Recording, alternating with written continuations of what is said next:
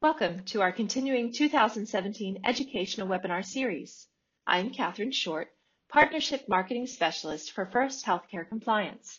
At First Healthcare Compliance, we help you with a comprehensive compliance management solution tailored to your business, a hospital, hospital network, healthcare practice of any size, billing company, or skilled nursing facility.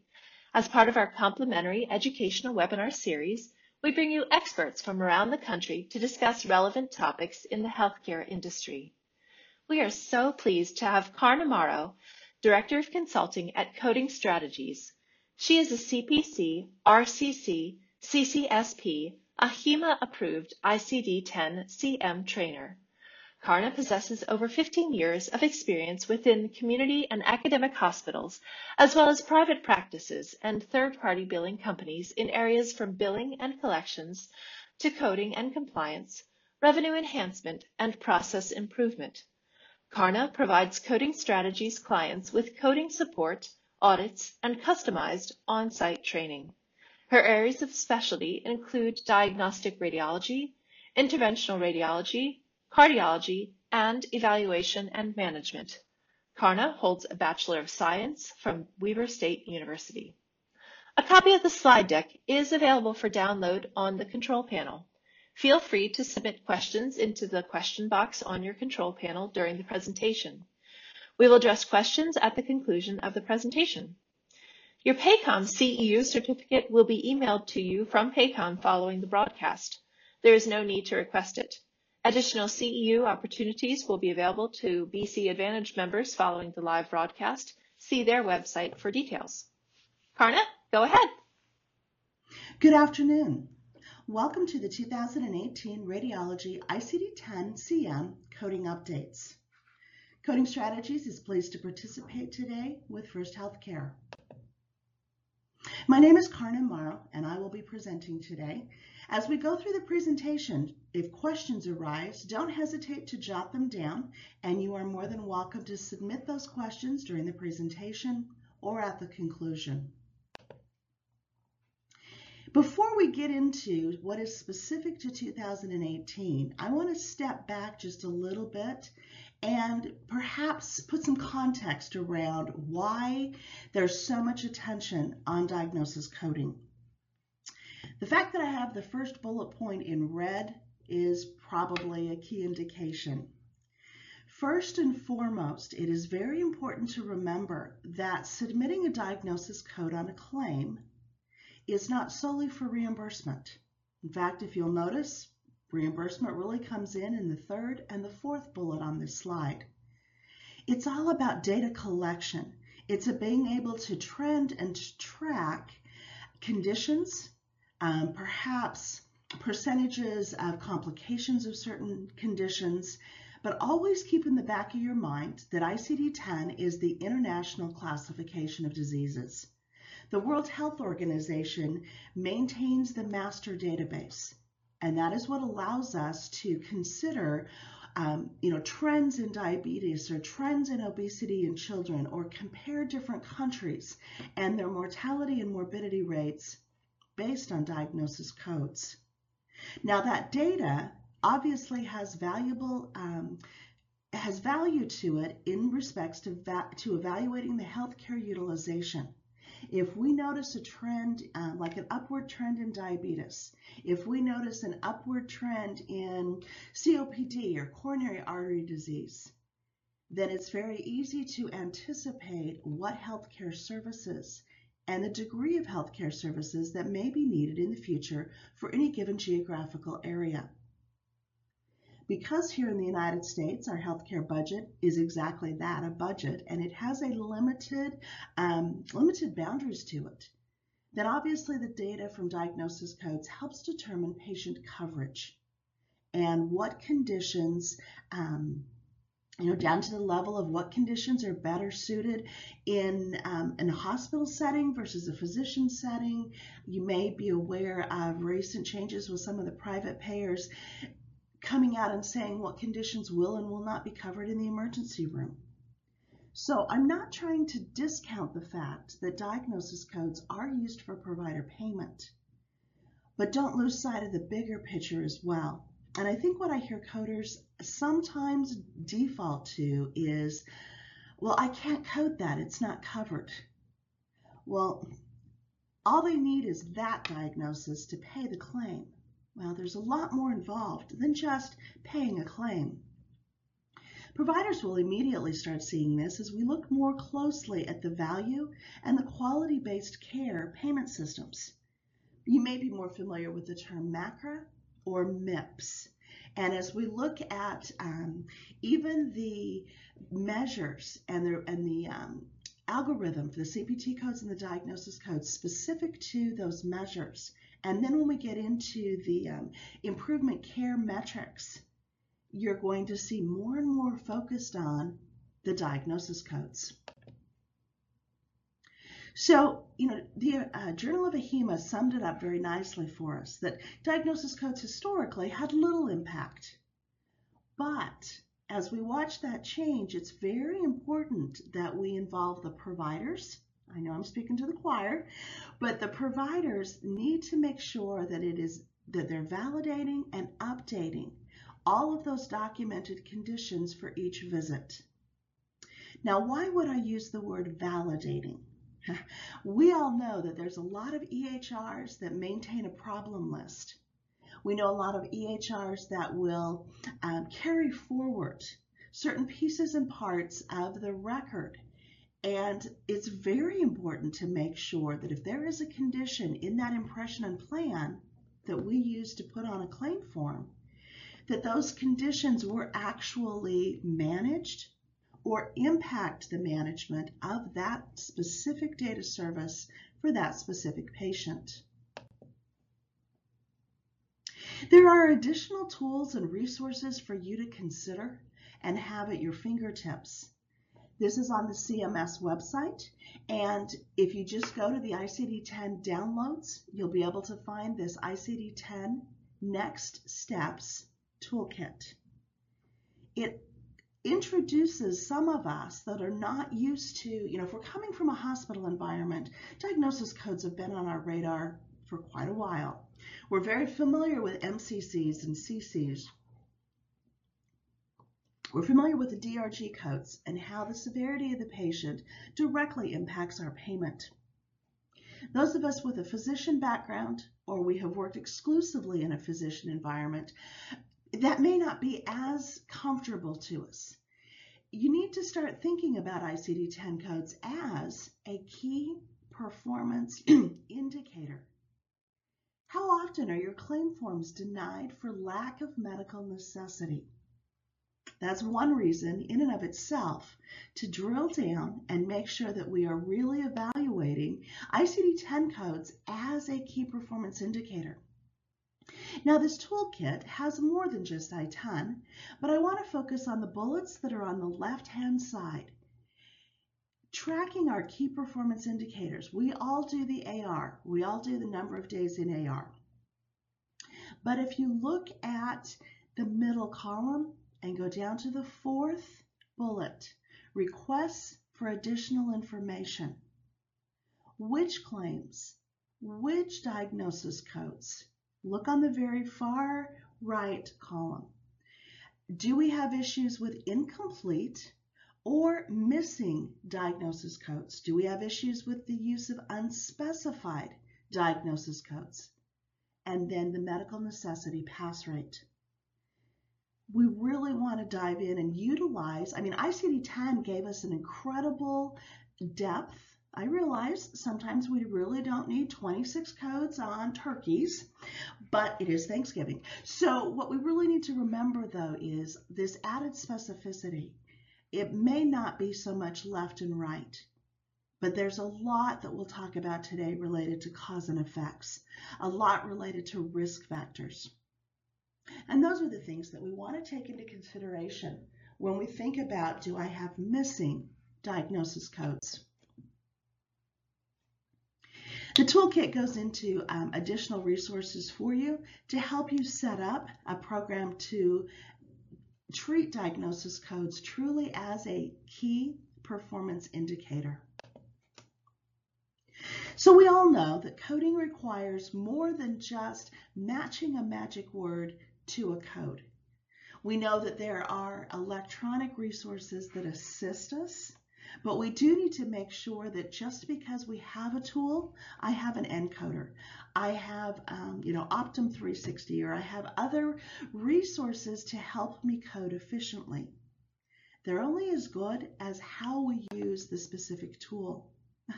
I think all of us sort of, have to sheepishly admit that sometimes we have codes framing our monitors, and we just have to remember that that is definitely not a replacement for any of the official tools and resources. My challenge with the sticky notes is they're very small and very brief, and sometimes they got put there maybe in the beginning days of I-10 implementation, when I just wanted to jot this down because, boy, it seems like I'm looking it up every time I turn around. Well, that leads us to use them almost as defaults. Well, I remember edema, I really don't have time to look this up, and I know edema will pay the claim. Sometimes our initial job aids become shortcuts that hurt us in the end. Always remember that there is a very specific hierarchy to coding guidance. Now, when we're talking about CPT codes, clearly the American Medical Association is the top authority. For today's presentation and today's topic, it is the American Hospital Association. The AHA is a collaborative party in creating the codes and specifically creating the rules and the guidelines for implementing the codes that have been given to the United States by the World Health Organization.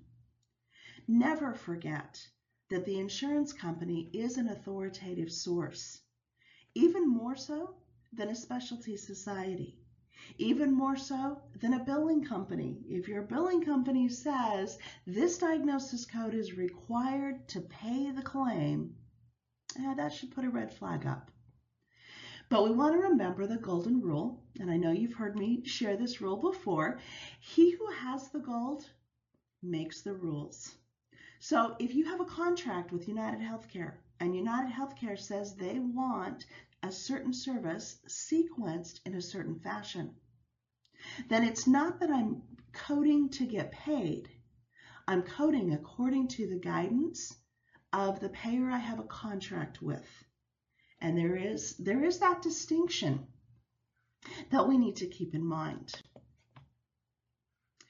Also, always remember, which we'll highlight more today than anything else, each edition of the I-10 book, so when it came out and is effective October 1st of each year, we need to make sure that we do more than just update the code numbers. It's very easy to recognize, wow, N63 now has 4th and 5th characters. Did we look at the rules on how to implement those new codes? So make sure that each year you take the time to look at both. Today's agenda, we are going to do both. I want to talk about some of the guideline updates. I want to share with you some of, if I can call them, tips and traps. Coding Strategies has the opportunity to provide compliance reviews for a lot of our clients. And in those reviews, we take the opportunity to look at the assigned diagnosis codes and then look at the documentation and identify if, in fact, the coding rules have been applied or if there's some shortcuts taken and there's a practice in place that is more one and done. As we complete those audits, we do see trends. We see habits that are continuing coast to coast. And I want to share some of those with you and remind you of what the actual guidelines are. When we look at the changes, this code changed from A to B for 2018, you can see there on the list the 6 or 8 chapters that contained the most changes. And I need to highlight that. In the next hour, we are definitely not walking through the I-10 book page by page by page. I want to give you those with the most changes, those that I think impact the most practices. But you still have the responsibility to go through those codes that your practice uses most frequently and just make sure that none of the fifth characters have changed, that none of the application of those codes have changed. So to start with, you have the book. Don't forget the instructions in the front of the book. I know, a lot of us, we just want to dive right in, dive into the index, look for my codes, but always remember that the official guidelines for coding and reporting are also updated on an annual basis. Now, it's nice that they at least underline things that have moved within the guidelines since the prior year, and it's usually pretty easy to identify changes, but you definitely want to take that opportunity to do that. I want to share with you a website. It is cdc.charlie.david.charlie.gov. And on that website, you will be able to find an electronic copy of the ICD-10 codes. Now, it's the entire code set. So it is, when they say on the fourth bullet down here, the ICD-10 CM fiscal year 2018 full PDF. Yeah, they mean the full PDF, but it is a PDF, and so it's very easy to search for keywords. For those of you who are in positions similar to mine, and we need examples out of the code book, or I need to be able to share, the index, the pathway. In other words, I need the book for educational purposes. The way they're printing the ICD-10, the font is so small that it's very difficult to use in an educational setting.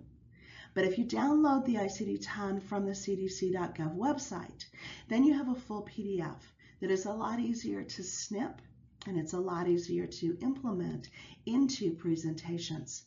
So that's an opportunity for you. It's also an opportunity for very small practices with a very dedicated focus of clinical care, when resources might be tight and you really only need 50 ICD-10 codes, if that's possible anymore. But anyway, just wanted to make sure you were aware of a source for the ICD-10. Sometimes we can even get our hands on the electronic before I can get a print copy. While you're thinking about updating your ICD-10, please think through the entire organization. It's not just the coders that need to be updated. It's not just the physicians that they now need to say the specific location of that breast mass.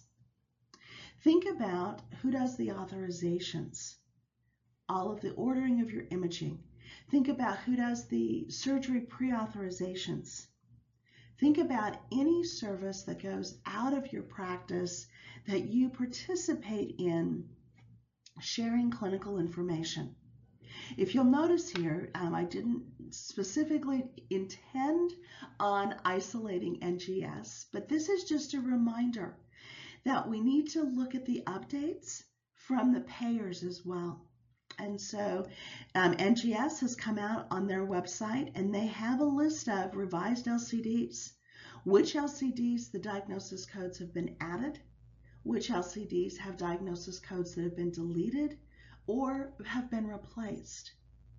And so you're right. Last year, NGS paid that diagnosis code. This year, it is not on the approved LCD list, or as you see with the breast imaging on the very last one, due to the ICD-10 update, N63 was deleted, but now it has been replaced with all of the codes that offer more specificity for that same type of diagnosis. I need to update the codes, but I need to update the guidelines, and then I need to look at how my payers are implementing those guidelines almost at the same time. One resource that I need to make sure is in your library. Now, if you're in a hospital setting or you are associated with a hospital, they may already have a subscription to the AHA Coding Clinic. Now, remember that American Hospital Association is the authoritative source for implementing ICD-10. So even if I'm not a hospital, I am a freestanding solo practitioner in a rural community. Yes, a few of them probably still exist, but I need the guidance from the AHA, even if I'm not a hospital. So you can go onto their website and you can subscribe to you can become a subscriber with an annual subscription. Notice that there's also a student subscription if you are doing an internship or you're just learning. Probably the second most important thing on their website is submit a question. And that's where a lot of their Q&A in their publications come from. Those of us in the trenches are trying to figure out why the index says that I should use everything as an unspecified code.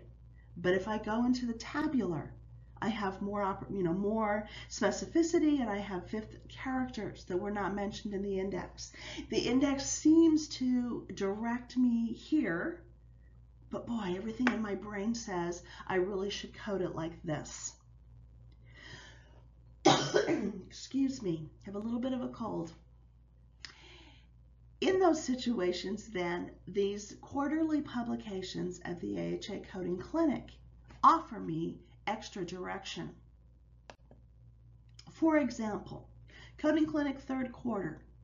When a patient has a gunshot wound with retained bullet fragments, it's a puncture wound, not as a laceration with foreign body, and definitely not an unspecified opened wound.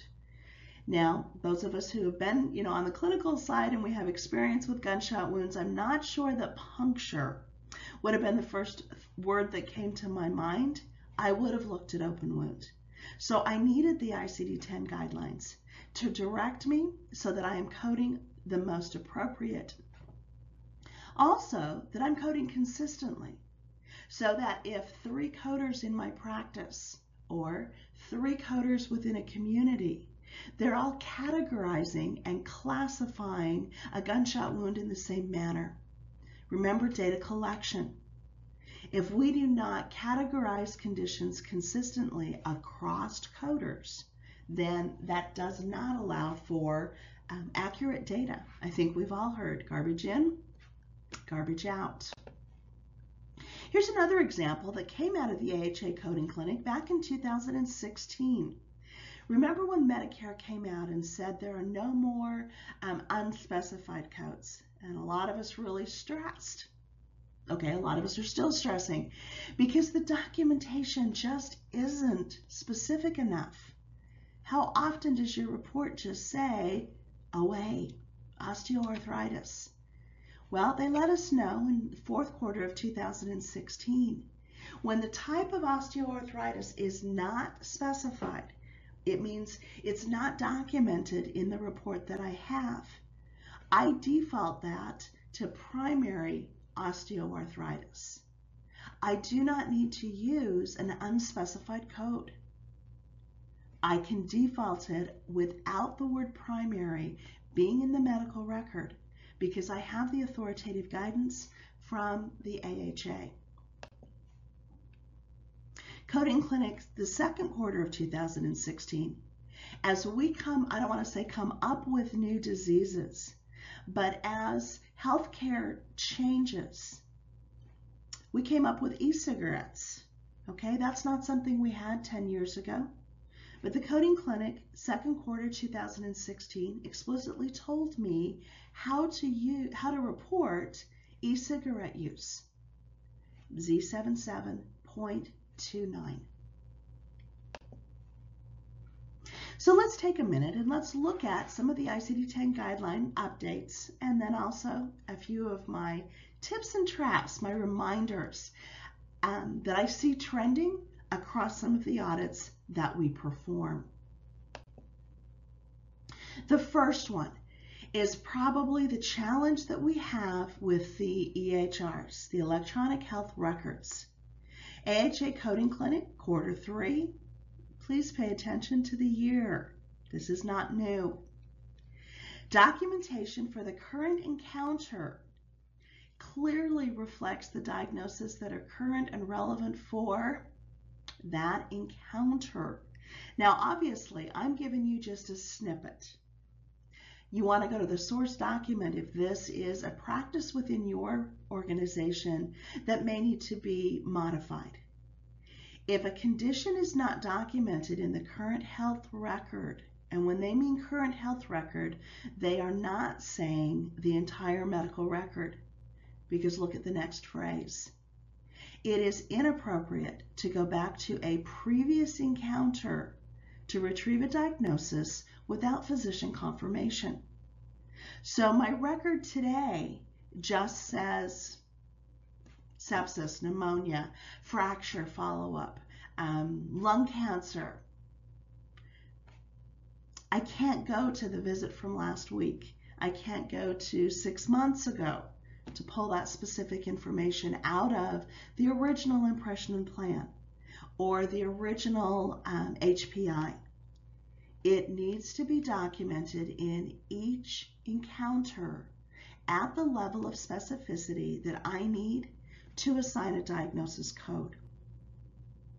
Now, if my billing system tells me that last week I used, EO 4.2, but today it's an EO 4.9, then I know that today's record is probably incomplete. And it is appropriate to go back to a provider for confirmation that the specific type of that thyroid condition is still X and supports the 0.2, but then it needs to be added to the record.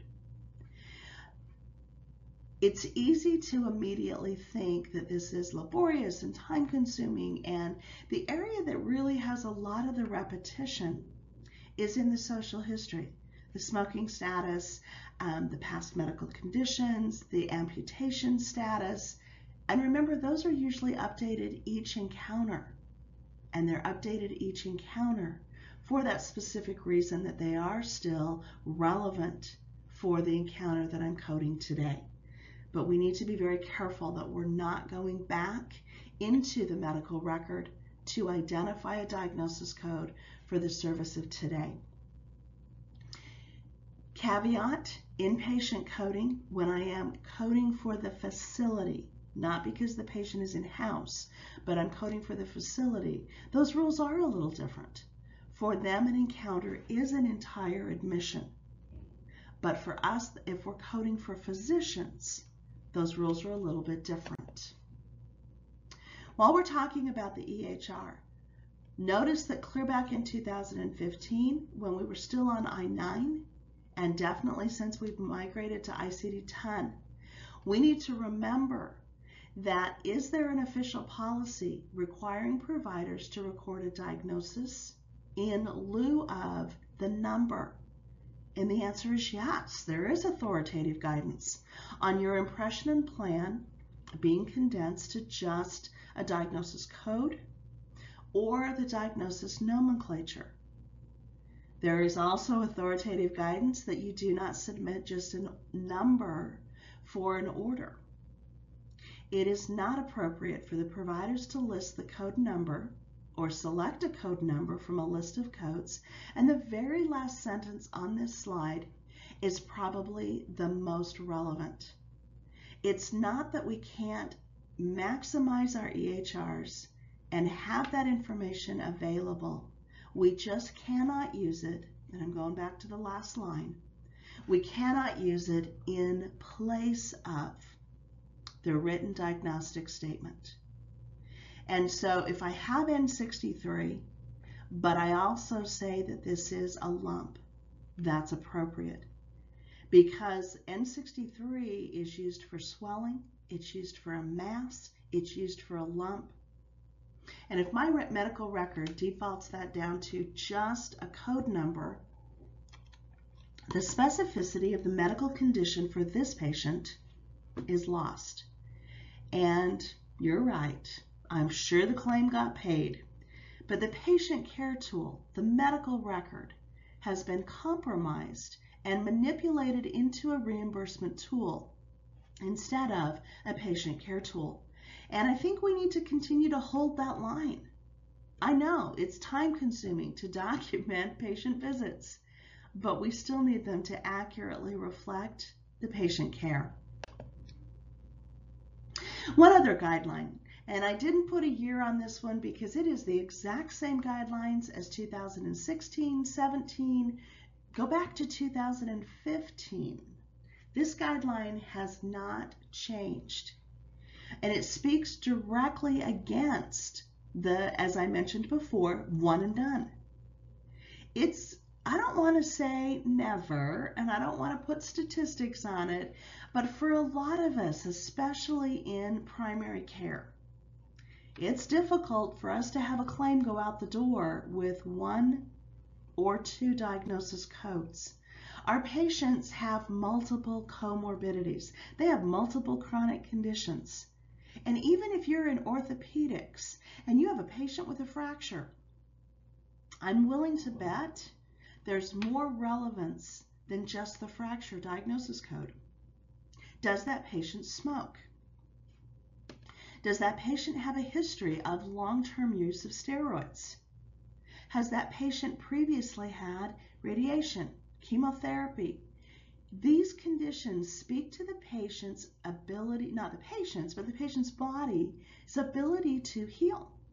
And so the outcome of that fracture, the risk of it being a delayed union or even a malunion, are impacted by what we call the rest of the story.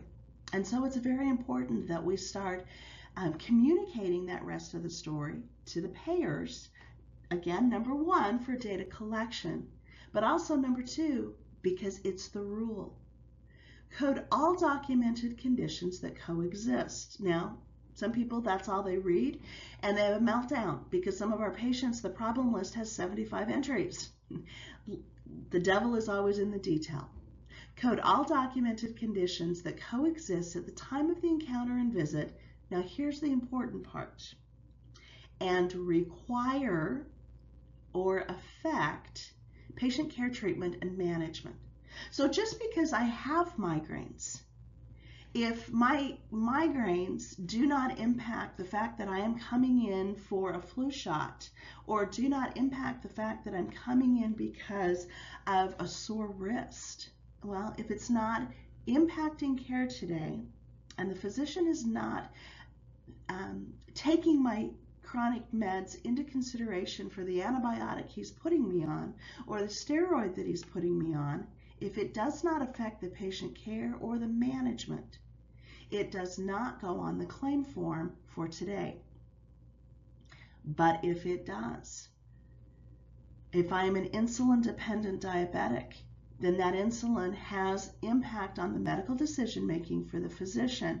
If they're scripting new steroids, if they're changing an anxiety or an antidepressant medication, then the diabetes, the insulin status, should definitely be on the claim for that office visit.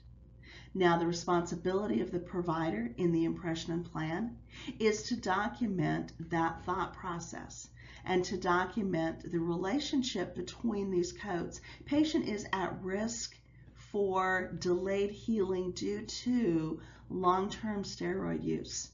Patient is at risk for delayed healing due to smoking. Patient is at risk for COPD exacerbation due to continued smoking. The physician, the provider, has a responsibility to document the relationship between the conditions.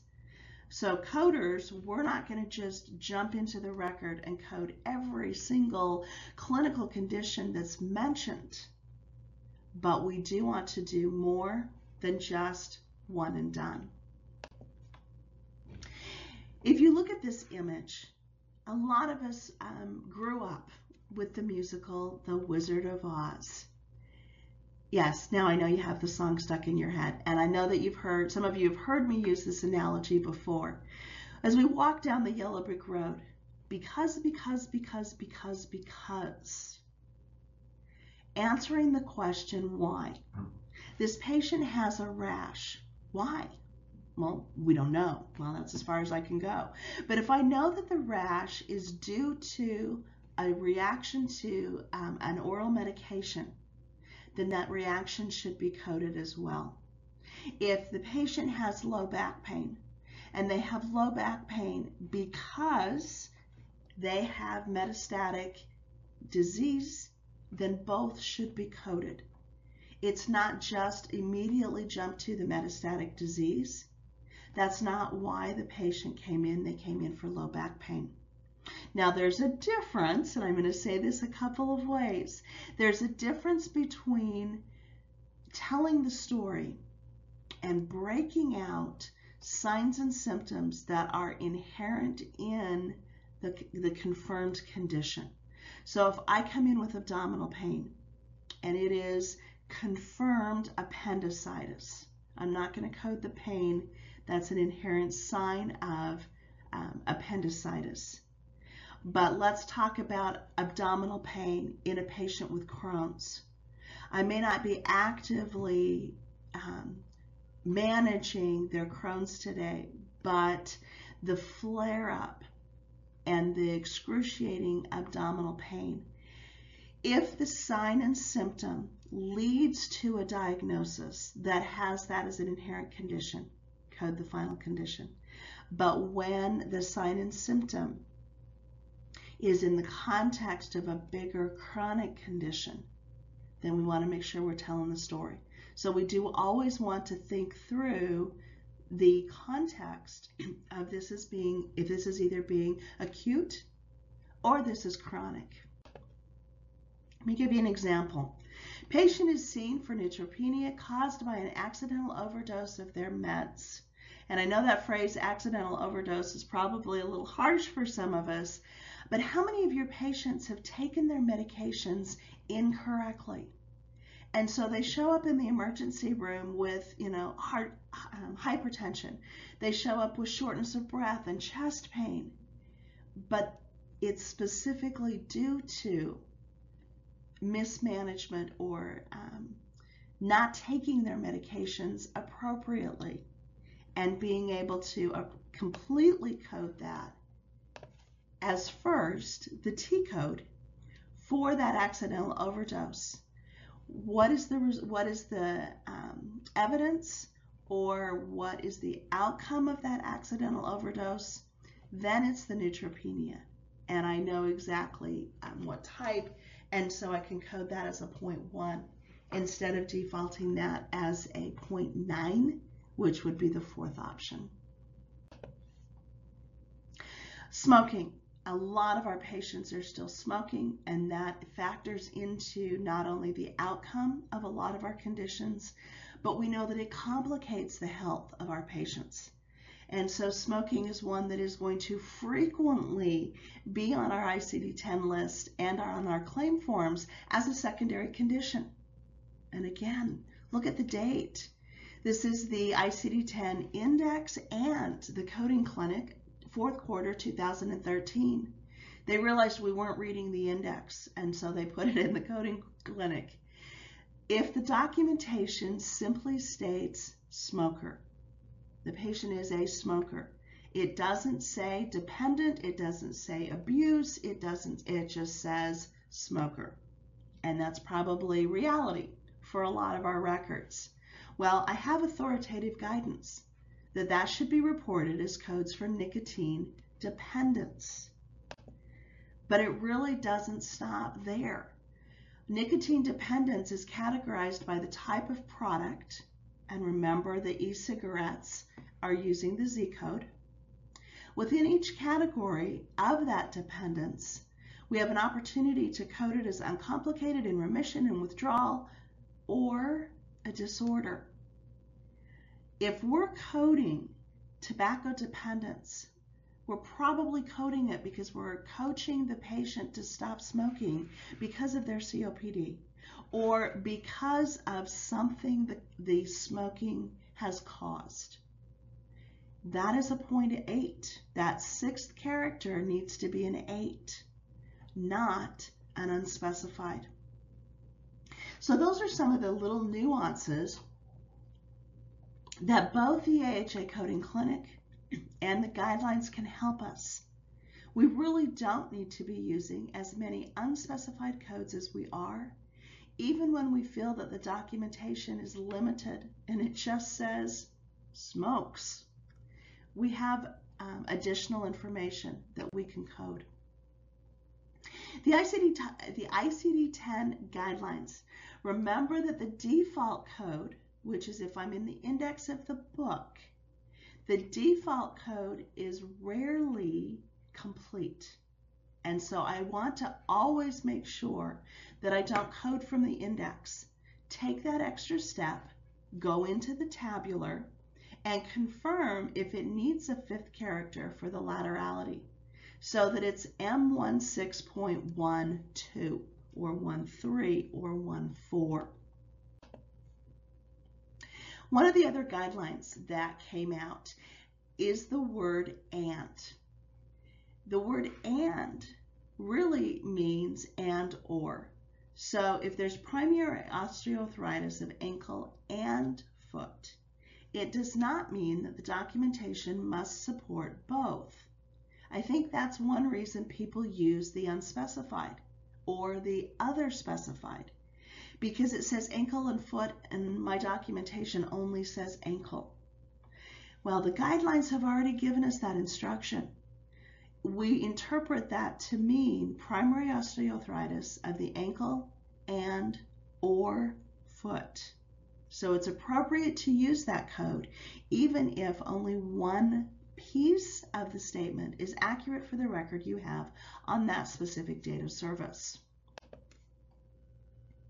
Similarly, when the ICD-10 guidelines say with or in, it means that the two conditions are associated with each other or they're due to each other. So if there's organ dysfunction due to sepsis, the physician does not have to use the word "due to" if the description of the code says "with." Only when it is not linked with the word "with" in the description, if that had said organ dysfunction, comma, sepsis, due to sepsis, I would need both of them documented. But if the description of the code uses the phrase "with" or "in," it automatically means "due to," and that may save us from some unspecified codes. So if I have a patient who has a documented kidney stone with hydronephrosis, if I go through the index and I follow the key terms, it gives me the calculus with hydronephrosis. So because the patient has both conditions documented, the index uses the word "with," that means I can code the N13.2. Diabetes is another guideline that we really need to, almost on an annual basis, look back at. We get in the habit, we memorize the codes, we know that the E codes are diabetics, and sometimes we need that refresher. I don't see the Z79 on the number of records that I see the E codes. If our patients are diabetic and use insulin, then I should see that Z79 on every one of those claims. If the patient is treated with both oral and insulin, the guidelines tell me to only code the insulin, sort of that higher degree.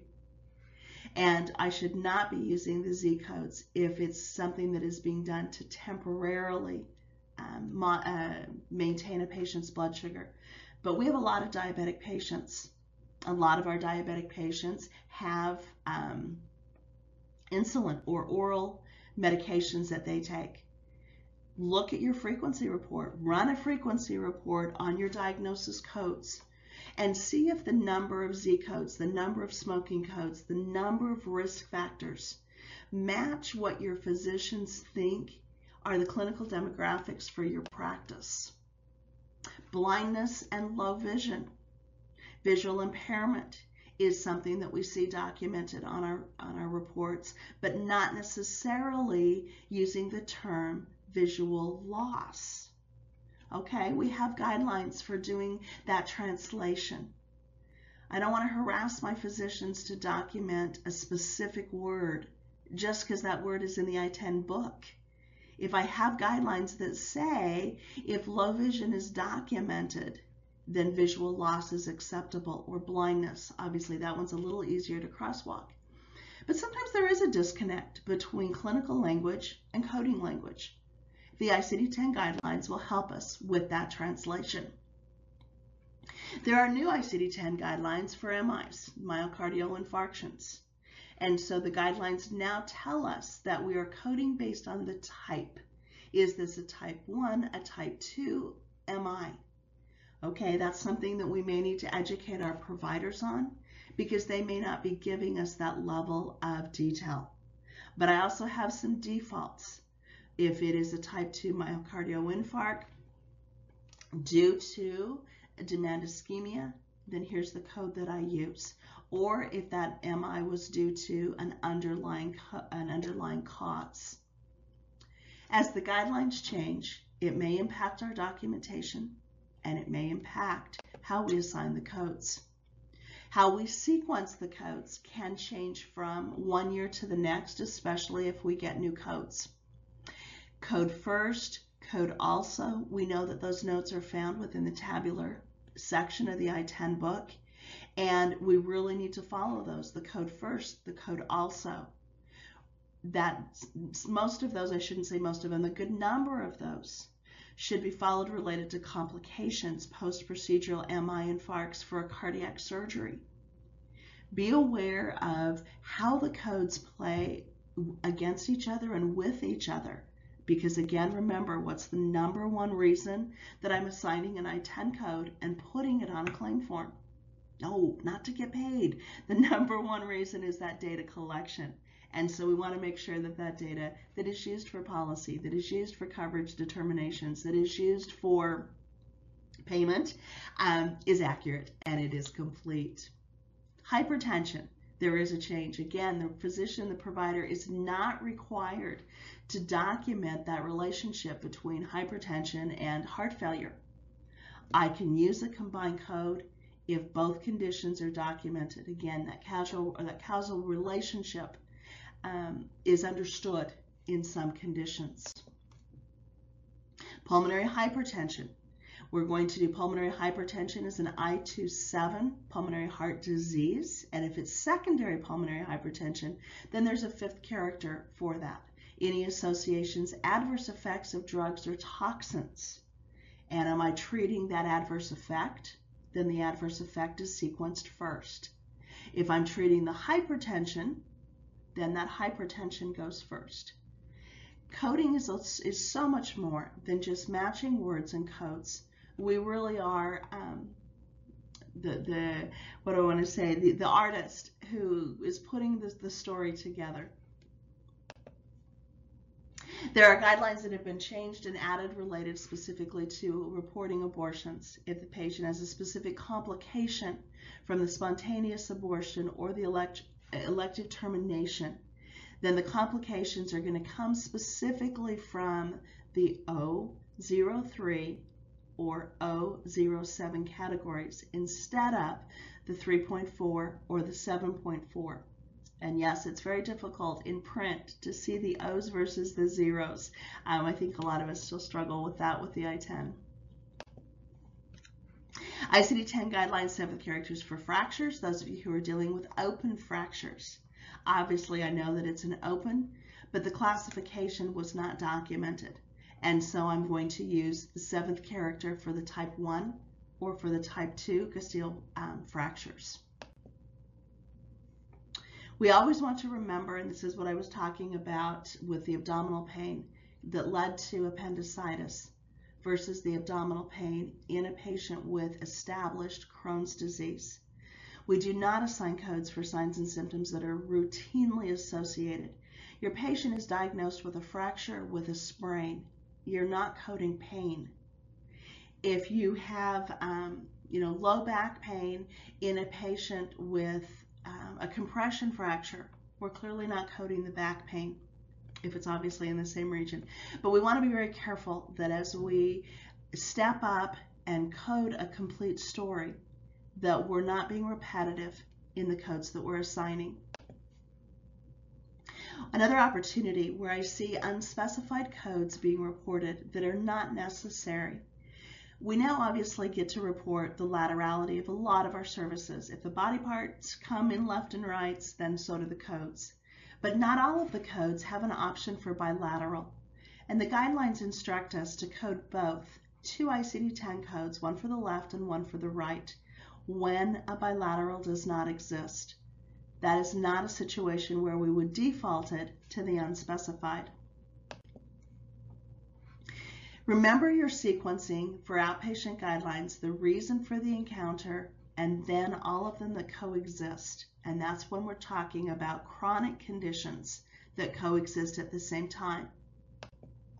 When we talk about diagnostic services, so I am coding because I'm doing radiology, I'm doing lab, or I am actually I'm reporting diagnosis codes for services that have been rendered. Well, the rules for diagnostic, the rules for therapeutic are a little bit different than they are for just routine outpatient services. So remember your sequencing and follow those rules very carefully. Always watch the language of the physicians. Suspected, probable, treating as if, none of those are confirmed diagnosis, and they should not be assigned on a claim form. Lab values cannot be interpreted. Non-clinicians do not make clinical decisions, and so we need to make sure that our diagnosis codes are coming from that impression and plan, or they're coming from the the HPI. We cannot be abstracting out information from lab values.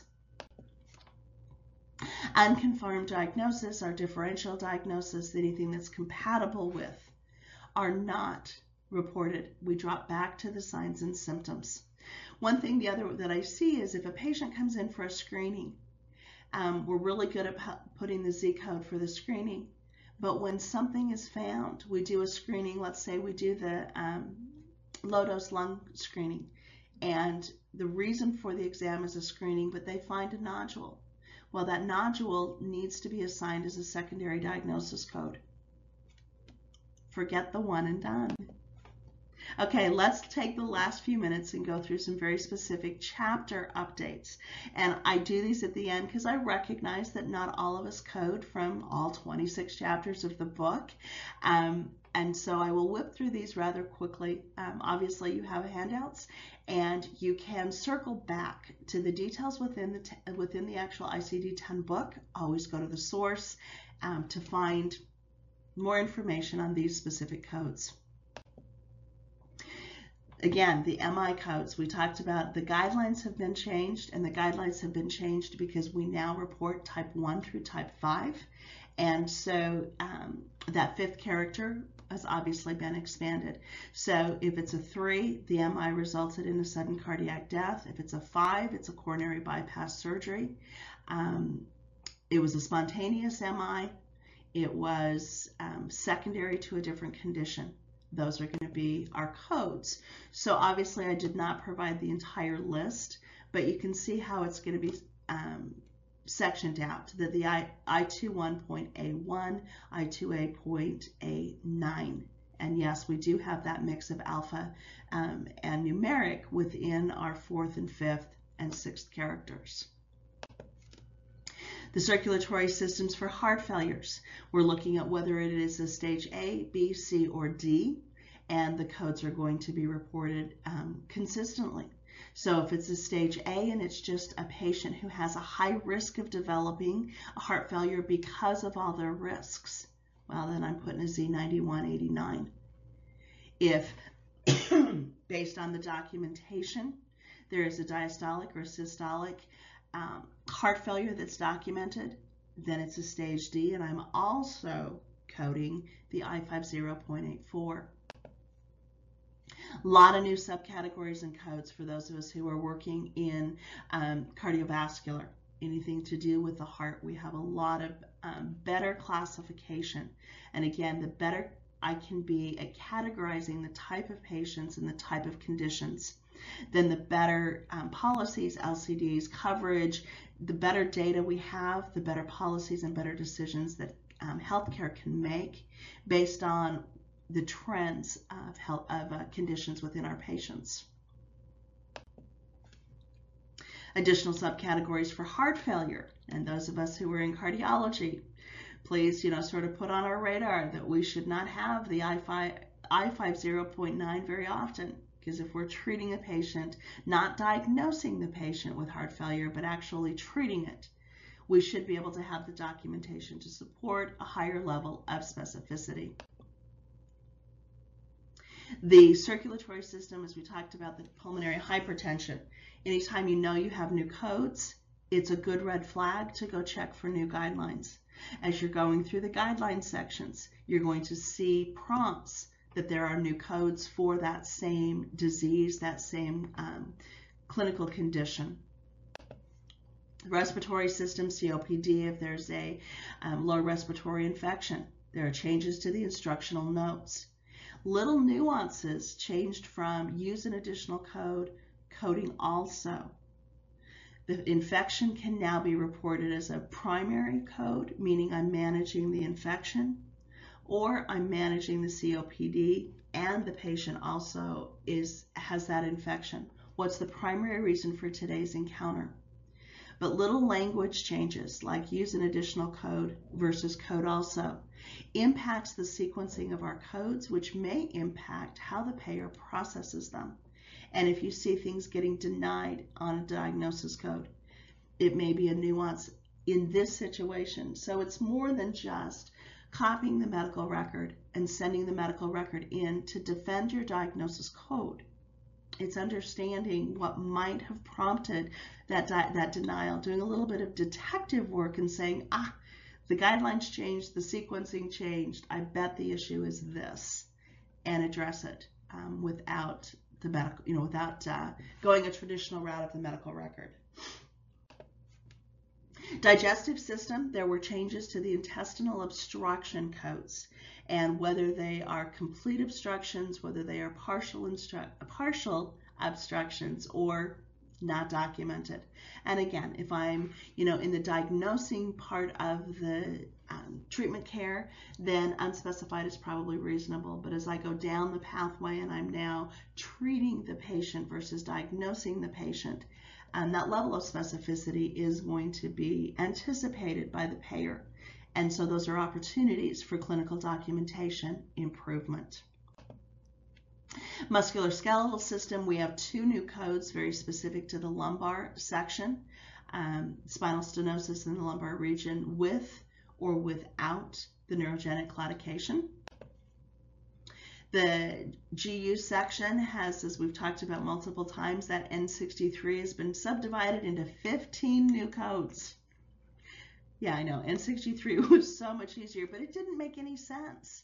Why were all of the other breast conditions specified by laterality and by quadrant, but this one little lone N63 was not? And obviously enough questions were raised that they fixed that. So make sure you've updated all your internal documents.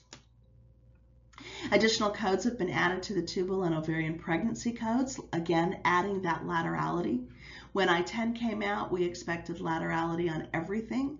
We didn't get it on everything, and so now as we have subsequent updates to the book, then those perhaps oversights are being rectified. We have new codes created to describe the abnormalities of a fetal heart rate or rhythm. They have been added to the 036.8 maternal care for other specified fetal problems section. So if you're an OB-GYN, you want to make sure that you look through your chapter specifically. We have new codes for the perinatal period, for hypertension, for encephalopathy and other conditions that we, I don't want to say routinely see, but that we commonly see within our newborns. As we walk through the book and we get into the later chapters of the S, there's new categories for intracranial injuries. And the seventh character being able to sync up with the entire mortality and morbidity intent and objective of ICD-10, and being able to say if the death is due to the brain injury prior to regaining consciousness or other cause prior to regaining consciousness. So a lot of them, again, we're not going to see these on a daily basis in our clinics, but the audience for this presentation is rather wide, and I wanted to make sure we cover at least high level the primary changes for the chapters. The Z codes, that very end instructional note under the Z categories. These are paid codes. I know that when we crosswalked the V codes to the Z codes, some of us crosswalked the myth that if it's a Z code, it's never paid. But in reality, that chapter does have a lot of valid, not only primary diagnosis codes for our screenings, but also explaining our risks. And so we want to make sure that we do take those into consideration. Specifically for the fiscal year of 2018, the observation of a newborn. And the category is used within those first 28 days, suspected to have abnormal conditions, but they don't have any signs or symptoms. So it's a suspected condition that is ruled out. The guidelines have been changed. It no longer mentions that the condition must be unrelated to exposure from the mother or the birth process. So a little more latitude in how those codes can be used. Significant changes were made to coding some of the screenings as well. And so again, if you're an OBGYN, you really want to take some time and slow down through these chapters, look at your exclude ones, look at your exclude two notes.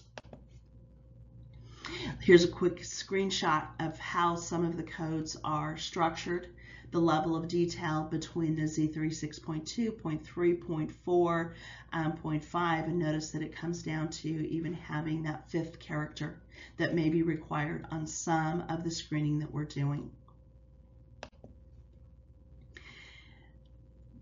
Additional examples, cervical length, genetic defects. We're seeing more and more of that within our clinics. Earlier, I talked about the long-term use of steroids or the long-term use of insulin. And so just as a reminder, as we wrap up, and I know I'm pushing the top of the hour, I'm watching the clock, we're all going to get back from lunch on time. But just a couple reminders is to make sure you're looking at that Z79.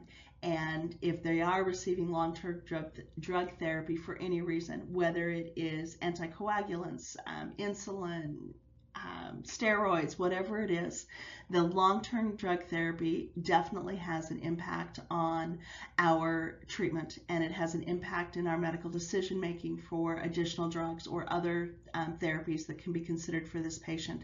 It has an impact on their outcomes for healing, and so we really want to take a look at those. There's also guidelines, very specific. If the patient is taking a brief course of drugs for an acute condition, then it's not appropriate to do the long-term use. We're talking about the chronic conditions.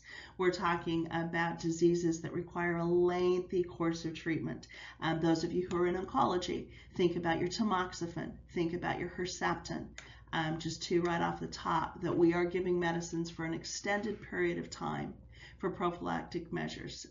And we want to keep that in mind, and are we telling the payer the entire story?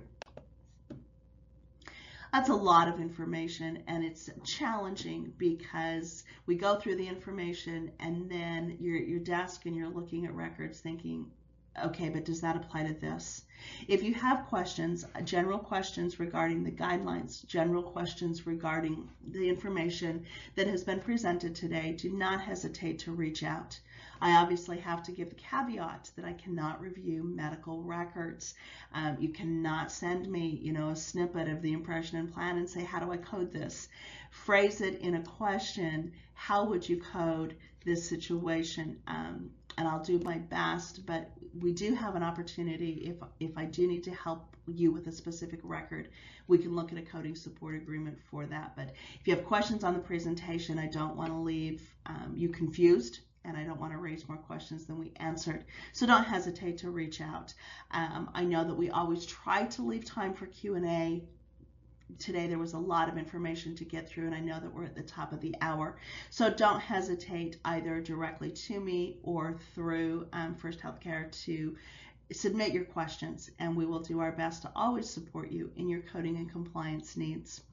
Thank you for your time and your confidence both in First Healthcare and in coding strategies. Have a great day. Thank you, Karna. We've actually run out of time for questions today, so please use the contact information on the screen if you have any questions, or if you'd like, you can send us questions and we'll forward them on to Karna. You can register for any future webinars or request a demo of our compliance solution on our website at firsthcc.com or call us at 888-543-4778. Thank you for joining us.